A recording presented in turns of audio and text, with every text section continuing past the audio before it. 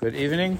I once walked past a restaurant, not in this city. They had a big sign up. It was a fleishik restaurant, and a big sign up saying, "We will be having a siyum here every night, so feel free to come in and order fleishiks." It's a bit questionable whether or not that actually works, because the halacha of making a siyum in the 9 days is that anybody you would normally celebrate with can eat fleishiks with you, or anybody you normally eat with. So, for instance, in many camps, they'll have one boy will make a siyum, and the whole camp eats fleishiks. They might not even know this boy, but the whole camp eats together. So that's a legitimate setting for a siyum. Whereas if you walk into a restaurant and you're not eating with the people, it's a question whether or not that's actually really legitimate.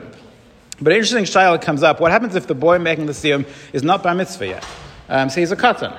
Does his siyum count for the rest of us to eat fleishiks? So he finished a masechta legitimately, but he doesn't actually have a real chiyuv Talmud Torah until he's bar mitzvah. So what's the status of his siyum?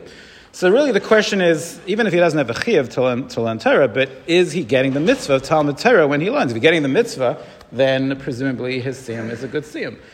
So this is a shayla. It's a shayla the poskim speak about. In general, when a child does mitzvahs, is he performing the real mitzvah? His requirement to do so is because his father is a mitzvah of chinuch, but if he does it, is it considered that he did the mitzvah? So for instance, if a child is 12 years old and he's part of the Korban Pesach, the halacha is he does not have to bring Korban Pesach. If he becomes bar mitzvah before Pesach Sheni, he does not bring a second Korban. So some might argue and say, well, you see that even though he was only 12, he fulfilled the mitzvah, and that's why he doesn't have to bring Pesach Sheni.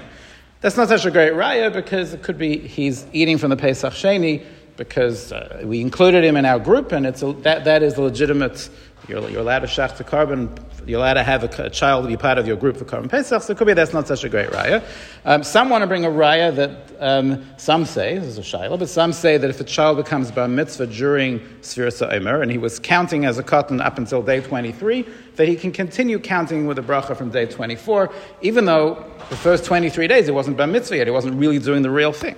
So some want to say, you see from here, that if you hold that way, that even though he was fulfilling it as a child, he's still doing the mitzvah. Others want to say that no, even if he's not doing the mitzvah, it doesn't prove anything. Maybe it's not the real mitzvah, but he's counting. So he's counting. So the issue is tmimas. You have to count to full counting. He's counting full counting. Whether it's a mitzvah, not a mitzvah, who really cares? And therefore some say that's not the greatest raya either. So there's a question. There is some, by bris milah, it says that the child fulfills the mitzvah of bris milah. So the child's not bar mitzvah yet. So question, but he's fulfilling a mitzvah.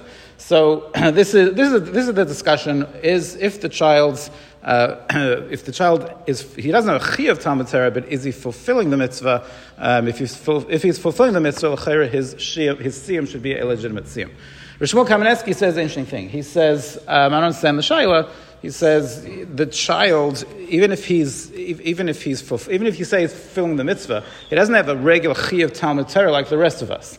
And Rav Shmuel Kamenetsky holds that the mitzvah of the idea of making a siyum, why are you making a siyum when you finish something? Because you've completed one aspect of your chiyuv of Talmud Torah. I have the chiyuv to learn the whole Torah, and I finished Yuvamis, so that's something to celebrate. That there's an aspect of my chiyuv that is now fulfilled. So he says the child certainly doesn't have the chiyuv Talmud Torah. Maybe if he learns it, it's a mitzvah, but doesn't have the chiyuv. So he says he says lamaisa, what you should do is the child himself can eat fleishiks, but the adults really should not. Out of deference to this question, that maybe it's not considered a legitimate siyum.